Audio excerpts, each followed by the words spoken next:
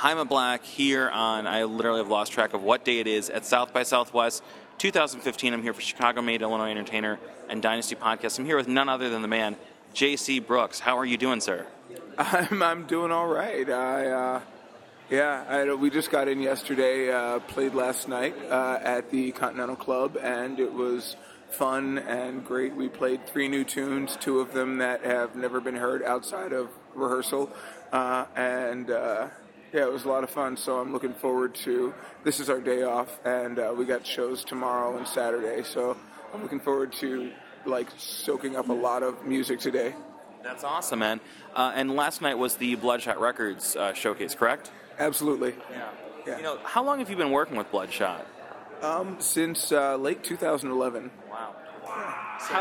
Not a hell of a long time, especially compared to some of their Waco Brothers, shit like that. But they're awesome. Well, let's talk about them for a quick second. We're going to talk about you and everything you have going on. But right now, it is the 20th anniversary of Bloodshot. Kind of, what has it been like being on that label for you? Kind of, how has Bloodshot been as a home for J.C. Brooks? It's been awesome. I had reservations at first because there was nothing on their label like us at the time, and now they've got, now we've got Barron Whitfield, and but I grew to see that as an advantage because we weren't competing with other label mates for the same market share, and it's amazing how much their press arm, their promotion arm, kind of boosted our status and made touring that much easier for us. So, they've done great stuff just from a mercenary perspective, and also they're really warm label, small group of people, 11, 12 people that work in the, not even 12 people that work in the office, and they're all very sweet. I get to see the heads of our label all the time, and not even always in business context. I see Nan and Mark out at concerts and shit like that. I've seen Nan Warshaw all over South by this year already, just everywhere. You can't miss the purple hair and But so it's really. I'm sorry, I'm blanking on trying to describe this accurately, but it is.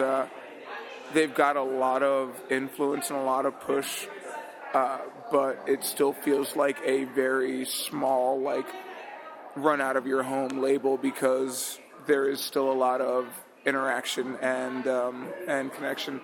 And sorry, I'm getting. No, man, that's awesome. So we're here at South by. How many years have you been coming to South by, professionally performing here? Since, hold on. It's 15. Since 2012. So we signed with Bloodshot in fall of 2011, and then that next spring we came out to our first South by. Then we came in 2013. We skipped last year, and now we're back. So what are your goals for this South by Southwest 2015? What are you hoping to accomplish here as an artist, personally, professionally, any of that? To be perfectly honest, my goals here are what everyone else who isn't on a major label's goals here, and it's just to be seen by people who have never seen or heard us before. We're debuting new material, but it is not necessarily for our crowd, our fan base, so... it's just to be seen and to see new music, and I'm not big on networking. I'm kind of antisocial, so I'm not around trying to glad hand, but I always love leeching inspiration from random places. We were just at Flat Stock right before we came here, and Jeremy and I, there is someone else here with me. He is the Uptown Sound keyboardist, but he's also my, we've got a new lineup. But he and I also have a side project together called the KID. And, we were over at Flat Stock, picking up design inspiration for, what could a single cover look like and whatnot. So there's so much more to do here besides just music. Yeah. And also the artist gifting suites don't hurt either. I finally have a new backpack because that's the new one that I got today. The one that is in our hotel room, like the arm is fucking like frayed and falling off and shit like that. So I'm like, yay, utility! Thank you. Well, you just went through a bunch of stuff I want to touch on, so I'm going to hit these things kind of one by one. You mentioned the new music. I know that you just released a new song. It's called "You Can't Break Me," and that just came out very recently, right? Yeah. The let's see, it was on XRT about a week and a half ago, and the video just debuted about 4 or 5 days ago. I know it's been really early. How has the response been to the new song? My mom thinks it's great. No, you passed the test. I don't. I really don't know. I've kind of been last fall, I kind of had to take a face break and stop doing social media. So I think it's been good.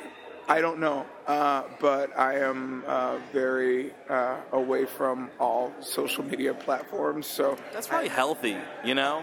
Oh, it definitely was. I needed to do it because I was, after the Ferguson decision got handed down, I discovered how many of my friends were racists or had uncompassionate leanings. And so there was that. But then, there was the Garner thing a couple of weeks later. And I was like, I don't want to get into another round of fucking arguing and defriending and whatnot, so I just scrapped Facebook, and that was the only one that I ever really did. I don't do Twitter, so I don't know. Basically, I hope people like it. I've gotten good feedback from my friends who have heard it, but friends are your friends, so. Well, you kind of alluded to there being a few new songs you played at this new showcase. So, this new song, "You Can't Break Me," is this part of a larger body of work? Is there a new album kind of on deck, or? Absolutely. We are writing and recording the new album right now, and it is actually none of us knows what it's going to be like. We're just recording songs, but as far as a sonic or genre feel, it's going to kind of be all over the place, and I love that. Only because we've made our bones as an old soul band, retro soul, throwback soul, whatever the fuck you want to call it. And we can do that, but we all came into this project loving so many more types of music that, we kind of got to explore a little bit in how we made some stuff that wasn't traditionalist soul, and with this album, I think it's going to go even further out. So I like that, but I also understand that if a reviewer or even just a listener is trying to consume the album as a whole, it might be kind of disjointed, but at the same time, us embracing all of our influences and all the music that we actually listen to and making music that reflects what we listen to, it kind of also feeds into the new track-based economy. It's and we hear from so many people, gone to seminars, read articles, it's not about albums anymore, everything is track by track, and I really still do think that an album should be somehow a whole piece, whether it's linked together thematically and not sonically, or sonically and not thematically, whatever, but at the same time, We've done that for our past couple of albums, so I kind of don't mind this being a hodgepodge of things. As long as the songs are good, I don't care if one thing doesn't sound like the other. So, to me, that sounds interesting, though. Is there any kind of timetable on the new album? Do you think we'll see it this year, this summer? Is it still just too early to say, or? It's sort of too early to say, but we're shooting to have it completely recorded by the end of the summer and maybe release this fall, maybe sometime during the winter. I'm hoping for a 2015 release, but it all depends on, once we're done, we turn in the files and the artwork to Bloodshot. They actually have to fit it into their release schedule, so even though it might be done in August, they might not have time to properly promote it until January for a January release. So I don't know. I would like it to come out this year just because we've released our first one, to the beat of our own drum. We self-released in 2009. Then there was one more on our first on Bloodshot, which was 2011. Howl was 2013. So I just want to keep a solid schedule with every 2 years. But yeah, if it doesn't come out this year, I'm not going to be mad about it because I'd rather make something good than make something fast. Yeah, absolutely. Now, you also mentioned that there was a lineup change. Kind of what was the impetus or catalyst or reasoning behind switching things up with the Uptown sound? Well, the first person to go was our old keyboardist, Andy, and he kind of wanted to focus more on, he's in a couple of other bands, and namely one called Clip Art, which he fronts. That's his main thing. So he wanted to give a little bit more time to that, and that's when we picked up Jeremy, who I've been friends with for a while, but he is a brilliant player, a great composer, and then in the fall, our bassist, Ben, he's been with the project since our inception in 2007.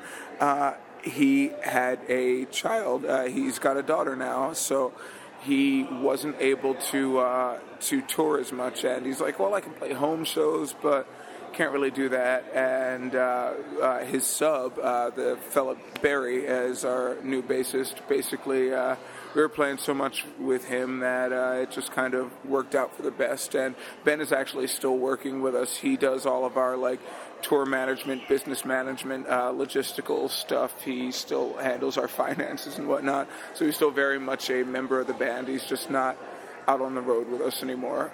And we've added Jovia Armstrong. She's been playing with us for a couple of years now, but she is now an official. We can no longer do shows without having her on percussion because so much of the new material that we're writing is based on what she brings to it. So, there's a lot of lineup adjustments. There's a lot of new songs in the work. There's a lot of new styles and sounds you're kind of experimenting on and working on. I'm not in the suits. Yeah. I'm not in the suit anymore. I'm so happy. Fuck Sooty and the Blowfish. Fuck 'em. So does it feel almost like a new band? Is it a new kind of energy within the Uptown sound? Yes, it does. You're all grins. Sorry, I don't want to interrupt you, but absolutely. Anybody who's not here with us, which is everyone listening, they need to know that when I was asking you this question, this big grin just lit up on your face.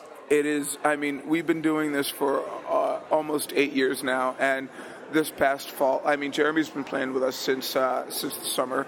And Jovia's been with us for a while. We locked in Barry in November, and since then, there's been so much more creativity. Bill, another founding member, our guitarist, Bill Bungaroth, he and I and Kevin, our drummer, we keep talking about how it is very much like being in a new band. We're all super excited about the possibilities. We feel so many more possibilities with this injection of new blood. Not to say the old blood wasn't awesome, but, we have new people with different styles and different influences, and it comes out and they're playing, and all of a sudden I'm finding different phrasing in songs, Bill is trying to, is playing different kinds of riffs, so it's making... The way that I noticed it most was how it was making old songs that we've been doing since 2008, brand new, because I'm like, oh wow, yeah, I can be behind the beat in Baltimore and still rock it, and it's now got this more slinky feel or something like that. So it's yes, very much like a new band, and I am very excited. I have not been this excited about anything since I got a dog. It's dog worthy. I like that, man. It should be on the CD cover. I haven't been as excited about anything since I got a dog. J.C. Brooks. You also mentioned that there's a new side project, and we keep mentioning Jeremy, who hasn't gotten on the mic yet, but Jeremy's involved in the project. You said it's called the KID? Yeah. It's the King is dead, but we just abbreviate because not only is that very long, but it's also kind of pretentious. But it's sort of an electro pop thing. Our initial influence was Portishead meets Frank Ocean. Oh my God, that's amazing! You just sold me with that, right, and the dog comment. And it was going to be music to OD to, but but it's actually grown past that, and now I don't know exactly how I would classify it beyond kind of electropop. Yeah. Yeah. So let's get Jeremy in here because he's the poor guy doesn't have a chair. He's kneeling. It's like we need to get you in here. So here, take this seat and let's bring you over into the conversation. So yeah, the KID project, like Jason mentioned before, we've been friends for a while. We've collaborated musically on different projects. This KID project that we're doing now it's something that it started as like a down tempo thing. Jason's giving me really funny faces, and I can't. No. I had like lint or something on my face, and I got all like face rubby about it. Sorry. Sticking his tongue. So like it's started as like sort of a down tempo, like you said, music 2.0 D2, and it's evolved just as we write together and collaborate together. It's turned more into like I don't know how to describe it, which I like. Like I can't describe music, but that's the thing where like I know that you need a quick soundbite, like a 5-word description to sell something, but I don't have that. And I'm also fine with that. That's exciting, though. That means that it's evolving and it's not just set in one thing. It's like it hasn't hit a plateau evolutionarily. The background is like I do video game scores and film scores, so that it sort of has a lot of epic elements in it as well. A lot of layering and cool beats and stuff. But yeah. Well, it sounds like it's just a really exciting time in the world of J.C. Brooks, whether it's with the KID, whether it's with the Uptown sound, just a lot of really exciting things going on, man. I can't wait to hear the new stuff, and I'm really glad that we got to catch up here at South by. Last time we talked was at North Coast, I think 2 years ago, so it's really good to see you here, man, for Chicago Made. J.C. Brooks and Jeremy, thank you guys so much. Cheers. Thank you, Jaime. It's good to be here.